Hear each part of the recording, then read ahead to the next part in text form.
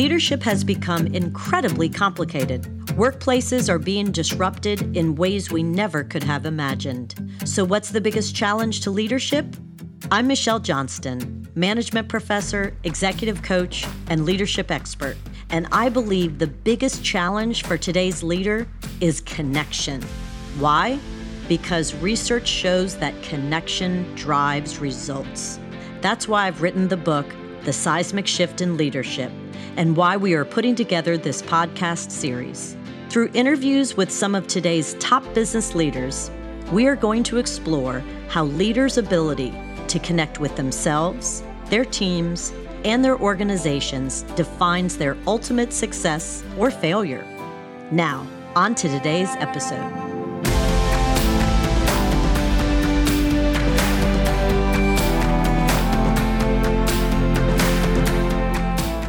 I am thrilled to introduce you to seriously one of my favorite leaders, Juan Martin. He's the global president of Kind Snacks and most recently of Nature's Bakery. Juan, thank you so much for being with us today. Thank you for the invite, Michelle. It's a true professional, but most importantly, personal pleasure to be here as well. Juan and I were able to meet through a mutual, he's my mentor, and he was, I don't know if Marshall Goldsmith is, he's still coaching you? I know he was at some point. He is still coaching me. So you have the number one executive coach in the world as your coach. How cool is that? Yeah, well, actually, I have so much to be fixed inside. So that's the very minimum I need. The top one coach. Not true at all. And Marshall Goldsmith happens to be my mentor. And so that's how Juan and I met over, it might be coming up on 2 years. We were on a global call. And I had only heard about Juan, and I was in the middle of researching for my book, The Seismic Shift in Leadership. And I was interested in leadership stories of connection and disconnection. And so I had not met Juan before, and he's giving a little talk, kind of an overview. We were in the middle of the pandemic of his leadership and some of the lessons learned. And to my listeners, I am serious when I say that his kindness and compassion as a leader was palpable over Zoom. And so I reached out to Juan and asked if I could interview him for my book. And since we've become great friends, and I talk about him all the time. I'm on a bunch of podcasts, because I'm in the middle of my promotional tour for my book. And Juan, I talk about your leadership all the time. So thank you again for being with us today. You are too kind to me, but I will take it. Thank you very much. It's a pleasure to be here. So one of the stories that I tell about you on the podcast that I'm on is about how you, growing up in a very kind of machismo culture, and you're kind of coming to terms with the type of leader you wanted to be versus the type of leader that you thought you had to be. Could you share with our listeners your story? Well, yeah, I think actually, for those of you who don't know me, I'm coming originally from the south of Spain, which is macho culture is probably a good descriptor of how it was some decades ago. What's been amazing to me, and this is what you learn over the years and with different experiences, is that what you thought you had to be in order to be a successful leader 30, 40 years ago is not necessarily what it had to be in the days we are living today. And at the time, it was a lot about, you need to show up as having all the answers versus asking the right question. So you had to show up as being the perfect bottom-up type of profile that has always the right thing to say. Or you had to do what you thought it was at that time, what senior leaders should portray as whatever behavior. And if anything, Michelle, and you and I were talking length about it, you learn through life and experiences that actually you can be a much more compelling, powerful and inspirational leader by identifying who you are as an individual and how you bring that together so that you can bring people along and then engage them in a very different conversation. Yes. And so do you remember when you shared the story of you were trucking along. I think you had reached the level with Mars of you were the head of the European and African division, if I remember correctly, the pet food and the candy. I mean, you were doing incredibly well. And there was a point where you had, for your first time, had the opportunity to get an executive coach out of London. I think you went to the Center of Creative Leadership and you really started reflecting on the type of person you wanted to be versus what you had been.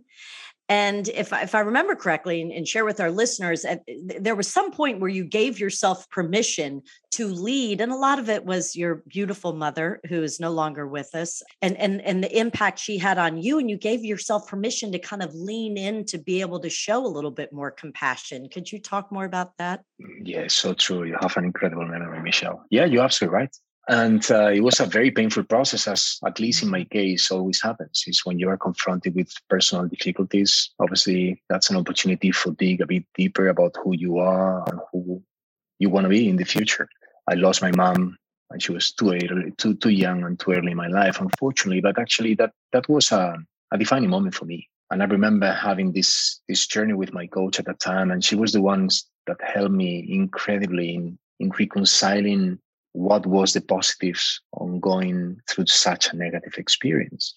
And then this was step one of a succession of iterations. And I remember being able to grasp what I thought were my core values, one I wanted to leave behind me as a legacy. And that was a black and white and before and after in my life as a leader.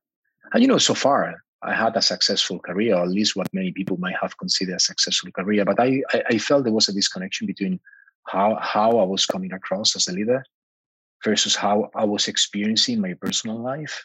And by bringing my core values together and going through that journey at that time allowed me to really reconcile those both sides of my life in a much more coherent way, and hopefully making me the leader I am today, and hopefully a better leader than what I was at the time. So beautiful. And if I also remember correctly, around, I guess maybe a couple of years later is when Mars decided to acquire from Daniel Lubetzky the Kind bars, correct? The company that he founded.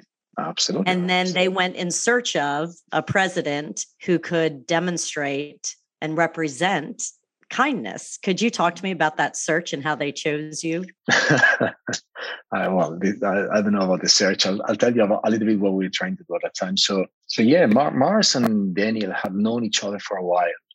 And back in late 2017, the company and Daniel decided to just move forward into what at that time was called strategic partnership, which was the opening at the beginning of a process to end up buying the business from Daniel. And at the time, the conversations that led to me taking this job were conversations that were, of course, important around how to drive the business case, how to drive the business to the future, etc. But it was equally important finding the right personality and the right type of leader that could take the baby and the business from the founder and really nourish it to the next level of development for the future. And for the last 4 years, and four and a half years, actually, Daniel and I have built an incredible relationship, Michelle. And if he were here, he would tell you that he knows that I'm taking his baby. And I use the analogy of baby because, this was a brand created in 2004. So when he decided to really hand over to me, it was pretty much an early teenage type of kid. And he would tell you that I take his brand and his business as seriously, if not more seriously, than what he did as a founder. And this comes from a position of truly believing in what we're doing for the world. It goes well above any type of business case delivery. And again, you know me, I'm a very driven individual. So of course I want to win in the marketplace. Of course I want to accelerate growth and deliver value creation. But I don't think that actually you can make it sustainably if you don't really link it back to why are you here today and what is it that you're trying to build for the world. And that's what brings this job as what I would think is probably the best fit for me at that time. Just bringing the best of being a leader in the sense of delivering some numbers, but just doing it in a way that's hopefully inspiring people to be kinder to each other, to eat more healthily, and hopefully helping in doing our part in making this world a bit better. Beautiful story. I mean, I would imagine that if you had been a jerk boss, which I've really gone on the record many, many times on podcasts and on LinkedIn saying, we as human beings coming out of this pandemic, this global pandemic, we don't have the resilience anymore for jerk bosses. Not okay to have abusive cultures and those types of leaders. And so if you had been a jerk boss, Juan, there is no way that the Mars family would have chosen you to lead and take over Kind Bars, correct? I mean, correct me if I'm wrong. There's no way. No, I hope so. No, you're absolutely right. No, clearly not. And I think it's as well worth it to say that, the Mars business is a family-owned business by the Mars family. And if anything, we feel really proud of what we call the 5 principles, which are our moral compass to do business. And I always say the same, I've been 19 years in this wonderful organization. And when you are at this senior level, you need to do all things along your journey, right? You do restructurings and integrations and mergers and acquisitions. But I never really felt cornered in having to choose between my core values and the business needs. And I think that being able to really look in the mirror every morning and feel grateful, but as well happy with the coherence of how you're showing up to the world as a leader is something incredibly important to me. That doesn't say that everybody will agree with my decision. That doesn't mean that actually everybody will be thinking Juan is a soft leader or not. I don't think that's a softie whatsoever. But at least I wanna think that I do it with the values and the principles at the center of what I do. Absolutely. And for those of you who are familiar with the book that I published, and I'm so excited that it's an Amazon bestseller. I'm still such a great book. Such a great book. Pinching myself, right? I can't believe it. And I think the reason why it reached that trajectory of Amazon bestseller is because this message of connection is we're all trying to figure it out right now in a time where we still feel so disconnected. So in any case, for those of you familiar with my whole theory of connection, and I think that is the key to being a successful leader right now, but it's first and foremost the connection with yourself. So when I look at you and your career with Mars, and now as the global president of Kind, which is still a part of Mars, but that was a real new venture for them, is you first had to find that connection with yourself, or I don't know if you would have been handpicked to be the global president of Kind Bars if you had not truly looked at what are my values, what type of leader do I want to be, am I demonstrating that, so that you could come across in that genuine, authentic way. So you reconciled that based on kind of that culture you had been raised in. And then once you got to that place, I feel like it was like law, because then you were the leader, you were truly authentic and leading in a way that felt good for you. And then the Mars family came and asked you to be the global president of Kind. And so now you're connecting with you're representing the brand, and then your ability to connect with your team. And I'll never forget being on an interview with you. And I asked you if I could share it with my students. And that's one of the assignments. They have to watch this video, because on the interview with you, I said, look, Juan, I said, I'm a business professor. I'm assuming how you're evaluated, your performance every year is on the number of bars you sell. And you said, Michelle, no. And I was like, what are you saying? There's no way that can't be the case. And you said, no, that is a metric, but it's just one of many. We want to spread kindness throughout the world. And that was just such a beautiful day. And also for my students as well, to know that they could actually join an organization that was trying to make the world a better place. It's so true, Michelle, but this is exactly what you're describing about the importance of connecting, right? And just finding the best of you in every day, whatever you do every day, right? And I think, you were talking about, if I hadn't been clear in my core values and how displayed in this business, I wouldn't have been chosen.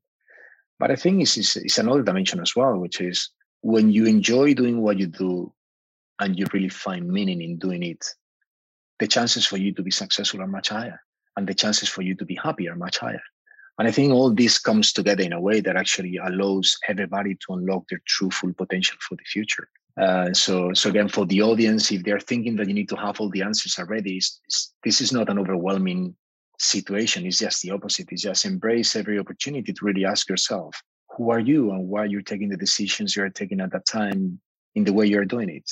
What's driving those? When you're feeling particularly happy one day, why are you feeling this happy versus those days where you feel a bit more doom and gloom? And this is a constant journey that actually will not only allow you to have other opportunities for the future, but I bet my money you will have an incredibly enhanced opportunity for you to be successful and happy, which is what life is about. I mean, to the listeners, I hope you can see, how lovely to be led, if you were in the organization of Kind Snacks, to be led by Juan, who you can tell is a servant leader. He cares about his people and wants to develop his people and wants them to find happiness and satisfaction. And so what we have all learned with the Great Resignation, the research still doesn't know, Juan. I mean, the surveys are telling us that employees are resigning because they want ownership of their calendar a little bit more. They want flexibility. And yet we know as leaders that also as humans, we crave and need human connection. So there's this huge conundrum right now that employees are saying, I want to work from home. And we know yet we really need that face-to-face work together. So how are you reconciling that right now as a leader? What are you doing? Because I get asked that a lot. What are leaders doing now to meaningfully connect in this age of disconnection? Yeah, very difficult and very relevant question, Michelle. I don't have all the answers. I'll share with you some of the answers we are putting together. And I feel in the same conundrum. So I think that actually we need to be, as employers, we need to be understanding on different personal needs. And if anything, this pandemic has helped showing what technology can do to us, and as well as being showing some people that they can be much more effective in their usage of the time for their own lives, right? Particularly if you're living as I'm living in New York City, the average commuting time here is around 3 hours. So obviously, when you're putting that in a whole week, it's 15 hours of your life. In a whole year, is I don't know how many hours.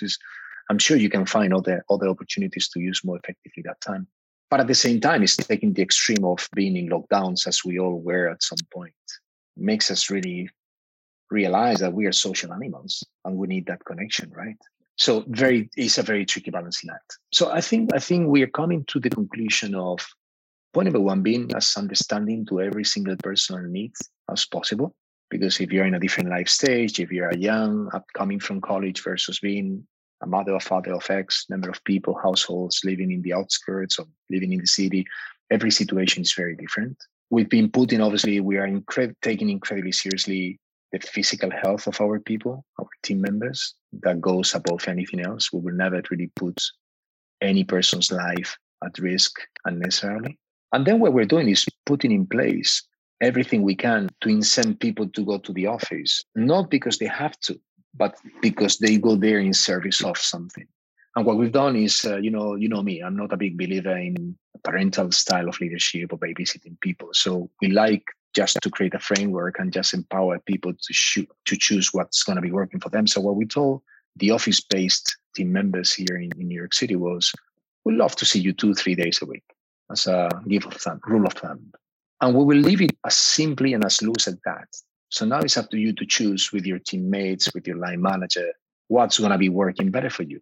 Which days of the week you want to have some co-creation sessions that we know by experience, co-creating is much more effective being in the room together. If you're thinking that you go to the office to sit for 8 hours in different VCs and PCs, stay home. Don't even dare to think twice about it. So trying to make the trip to the office in service of a clear, tangible measure of success helps.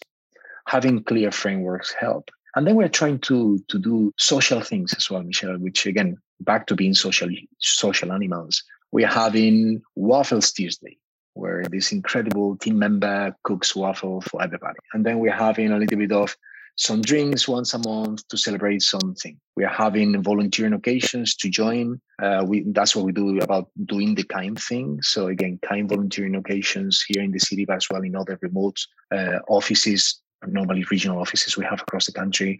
For them just to enjoy, for us to enjoy being humans, surrounded by humans and having a good time. You know, it's nothing wrong in working hard as long as you play hard as well. Otherwise, life is too boring.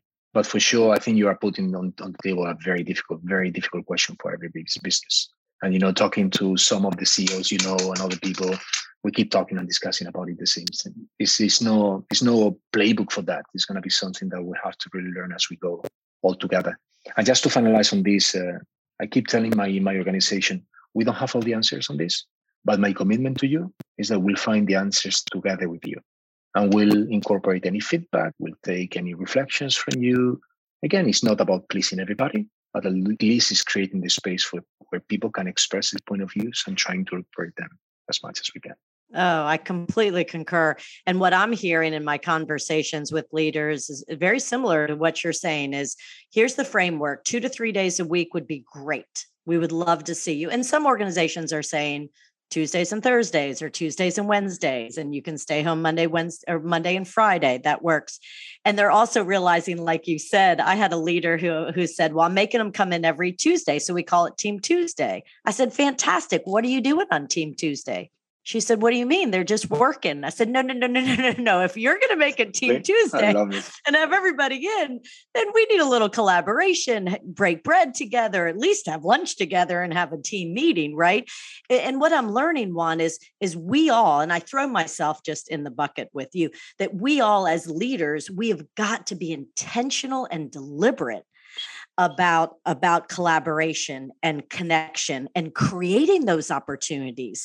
Because I think what we have seen is, as miserable and lonely and whatever word you want to use for that time during lockdown and the pandemic, and people felt so isolated, they also went into this survival mode, so that even now that we're coming out of it, they still are choosing to spend a whole lot of their time at home without understanding the consequences. So I really think it's going to take us to say, yes, like you said, we want you in the office. We need you in order to get the business results that we want. We truly believe it's going to take face-to-face interaction to develop that psychological safety, that trust, so we can make those really quality decisions to get that innovation that we want. And so in my head, I can see it kind of like a mathematical equation. You know, I can see all of these independent variables adding up to get that dependent variable that we want, but it's almost like this inertia has set in with some of the employees, and it's hard to get them to move.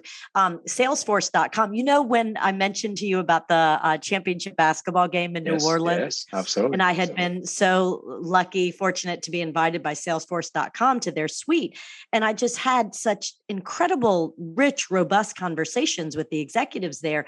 I don't know if they're finished building the retreat center or if they're in the process of building a retreat center in California, because they've recognized that most of their workforce is opting to stay at home, and they recognize how important it is to get their people together. So they built this retreat center, and they're making these mandatory offsites as a part of their operating rhythm. So we acknowledge that you would like to stay at home. That works best for you right now. Like you said, whatever stage of life that you're in. And we do need you to come either once a month, once a quarter, for 3 or 4 days at this offsite so we can all be together. So great idea. You're spot on, Michelle. I think back to, reconciling who you are as a leader, as a professional who want to be. I'm a big believer that in life, you cannot have it all. Life is a matter of balancing. It's a balancing act constantly. Spend with your family, with your friends, at work, traveling, your work career versus the other dimensions of life. And it's a matter of, success measurement to me is ultimately you are in control of the life you want to have versus not. So I think what we are learning as well is some people are struggling in defining what they want from their working life to contribute to their own life. And, if you don't want to be coming to the office, which I completely respect, and if you don't want to play according to whatever rules, and you have to come to terms with the fact that maybe you cannot have the type of career you thought you would have 3 years ago. And that's fine. That's not an issue. An issue is expecting something that is impossible. So I like that dimension you were talking about, a retreat that is forced sounds in the first instance a bit kind of counterintuitive concept, but it makes all the sense. It's that, this is a little bit of the rules of the game if you want to play, in this case, in Salesforce.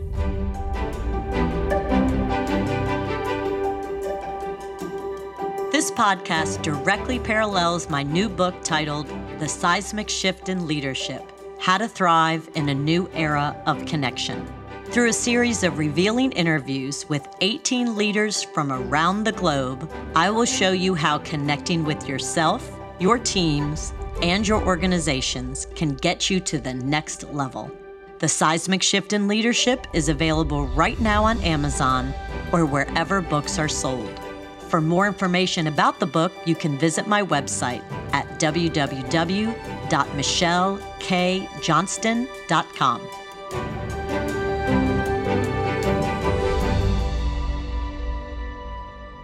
one of the other questions that I get asked a lot too is, okay, so if we are on those days that we don't have to go to the office, we're still on a bunch of Zooms. So how do you meaningfully connect over Zoom? Can you give the listeners a couple of ideas or strategies that you use to connect at a more meaningful level? It's another great question, Michelle. Thanks for putting on the table. So let me start by saying I'm a off the chart extroverted. I am a big hugger that unfortunately cannot hug as much as I would like to in this country. So let me by saying that. So nothing beats a physical connection in my mind. But I have to admit that actually for the last 2.5 years, this need of connecting through the screen is open a new world of opportunities for me, because I never thought I could be able to really connect in the same level of depth that I've learned over the last 2.5 years. And you were describing how you and I met in this VC or Zoom with 100 people, and it was an immediate click in a way, right? And then it was this genuine willingness to help each other. And I never really jumped straight into the content of the discussion on the matter. And this is not something that actually I have to say is not overly processed. In my head, it's more kind of a little bit of an afterthought. Just asking how you're feeling, how was the weekend, or how's been the day so far, or in which mood are you, or just sharing a little bit of anecdotal thing that happened to me or my kids. My kids could come, not now, they're fortunately in the school, but they could come and interact anytime, and just making it not only acceptable, but actually nice and fun to have access to that side of the life of the other individual through the screen is something that 3 years ago I would have never dared to have. You're going to a VC, you say everything is professional, you're locking the floor, the door, everybody knows they cannot get into. This life has changed so much. So I think just starting to just practice that muscle of check in as you would do over a coffee machine, just to see how the other person is before jumping in the substance of the conversation.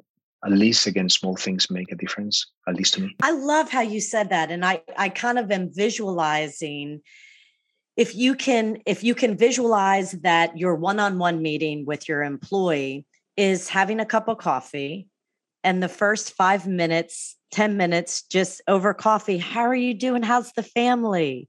And so it's almost become, we're forced into, like you said, a much more casual, informal way. I remember meeting your daughter when she jumped into your lap. You were on a late call when you were in Madrid.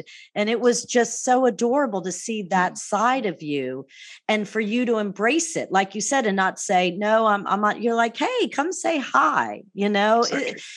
We can't put the toothpaste back in the tube, and hopefully we don't want to. And I think leaders, to be successful right now, they need to recognize that this is kind of the new norm, right? And kids, even though they're in school, they might be still bopping into their screen or home they might be sick, and that's okay. We can't pretend to be perfect all the time, like you said, and have this curated life. It's now just called life. And I'm also struggling. A lot of my clients are saying now they're struggling with work-life balance, and I'm trying to coach them and saying, but I don't know. I think it's just life. And it's how you're owning your life and accepting all pieces of your life.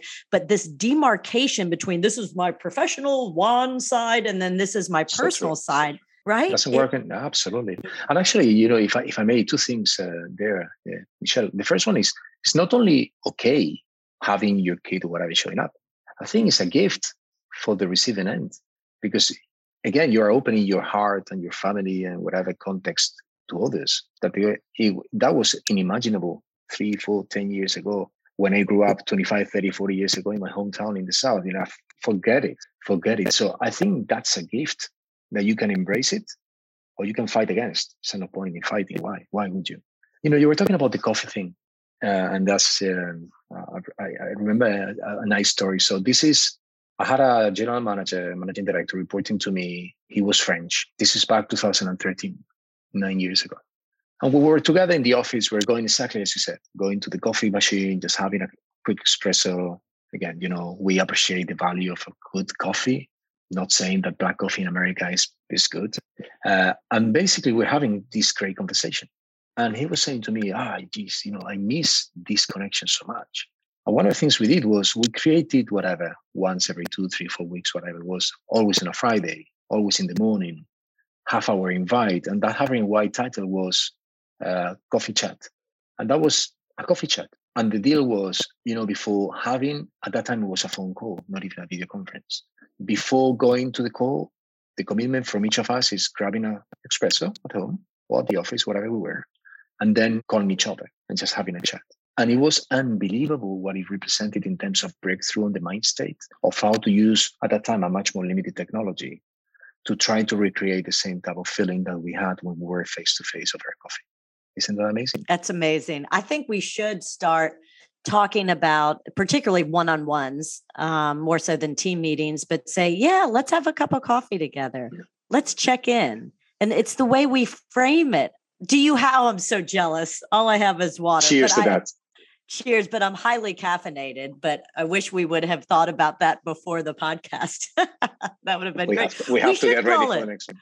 Yes, exactly. But you should call it like the coffee talk, because it does then frame it in a way that's much more casual and at a personal level. And that's what we're finding is in order to get the best results from your people, they need to know that you really care about them. One of the podcasts I was on, Sharon Melnick, she's a 100 Coaches person, Dr. Melnick, and she asked me a great question on one of these podcasts when I was promoting my book. She said, "What is your definition of connection?"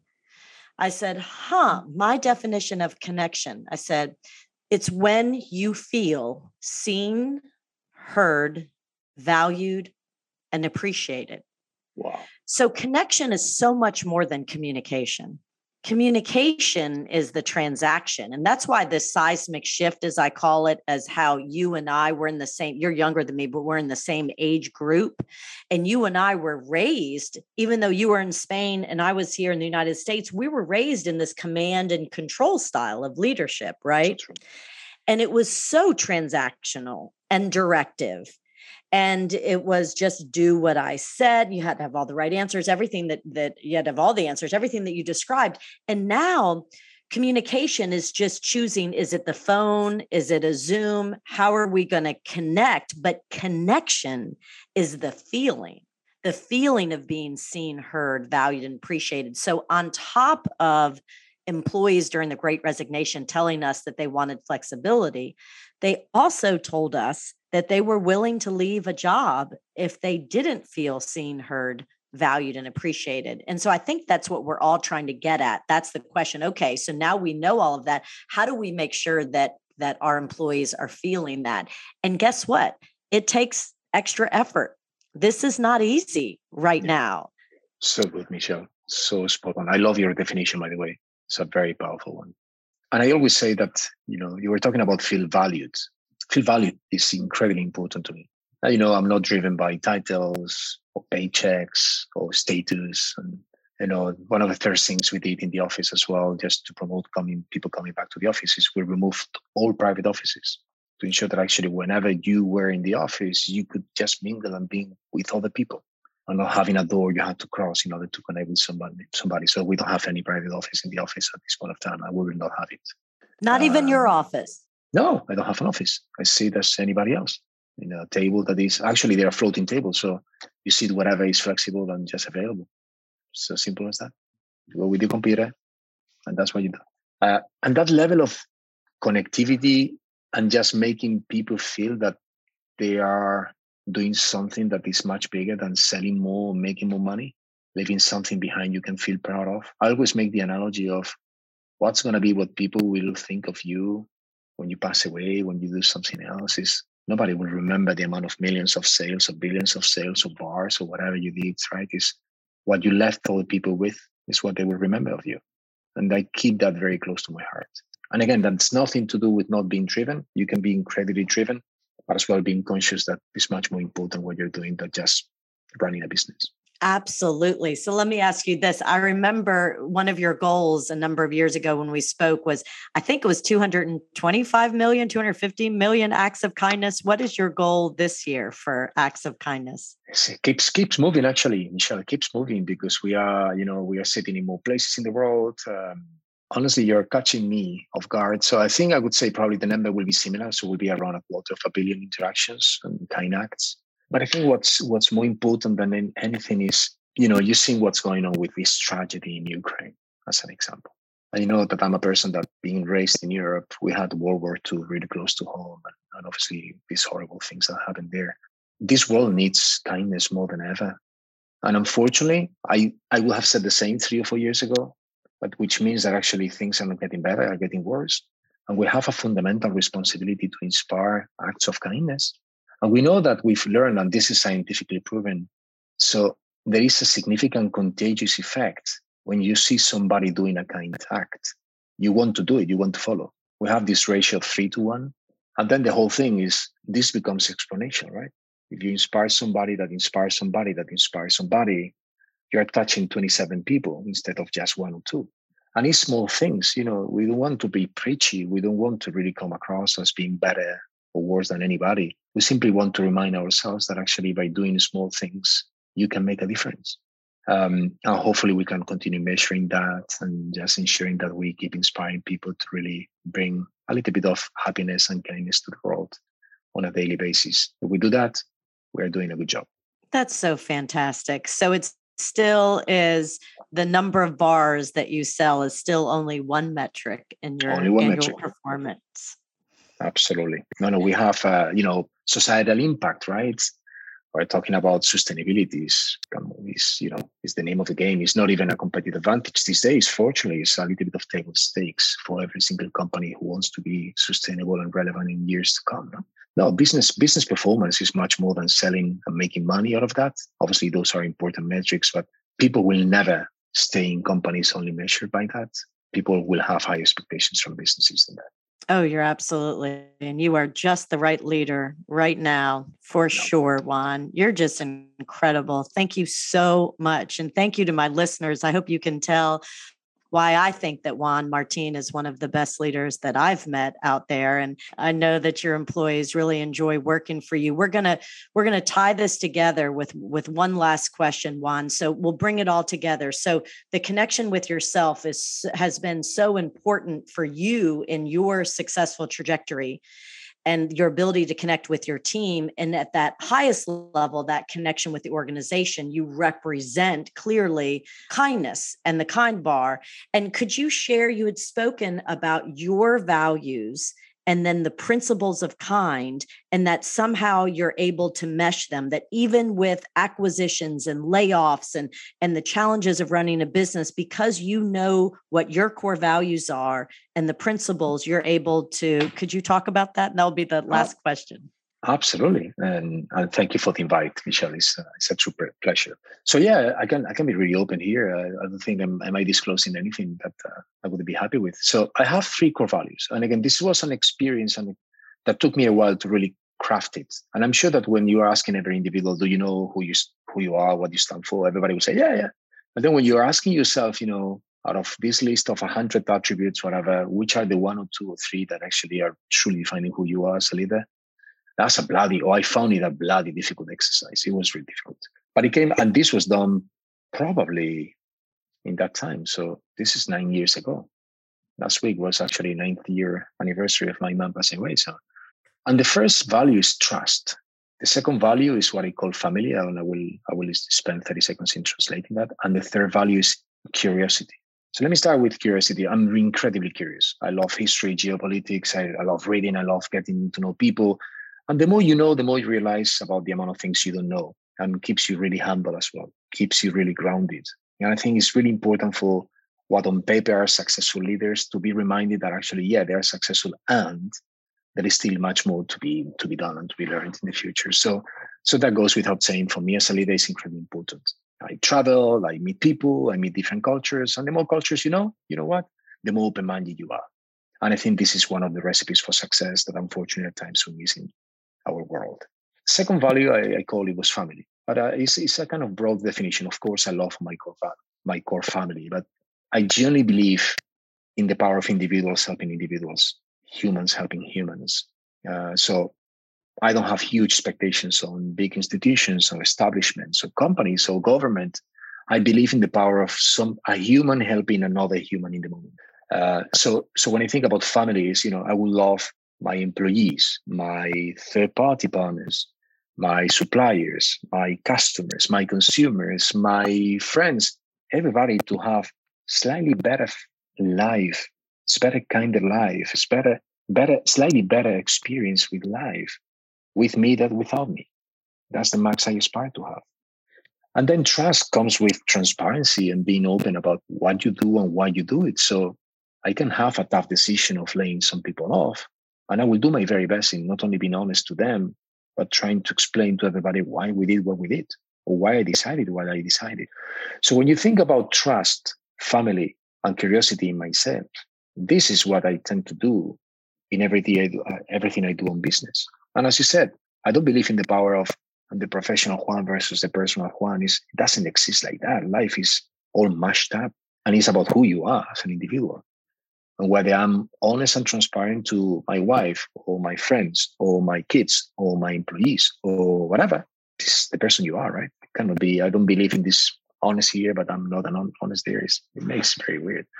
So I guess it's a long answer to your question, Michelle, but in my mind, it's an incredibly congruent, easy to sync up type of exercise. And my invite to all your audience would be try to make that game yourself. You will be incredibly impacted by how powerful you can be when bringing those things together. Oh, that's beautiful. Thank you so much. Yes, to the listeners, we have homework, and I do want you all to really think about what are your top 3 values, and that will help you live the life that you feel proud of every single day, and to be the leader that you feel proud of. Thank you so much, Juan. I don't want this to end because you're just fantastic, but I know how busy you are, and we're one of your many obligations today. So thank you for taking time out of your busy schedule for us. Thank you very, very much.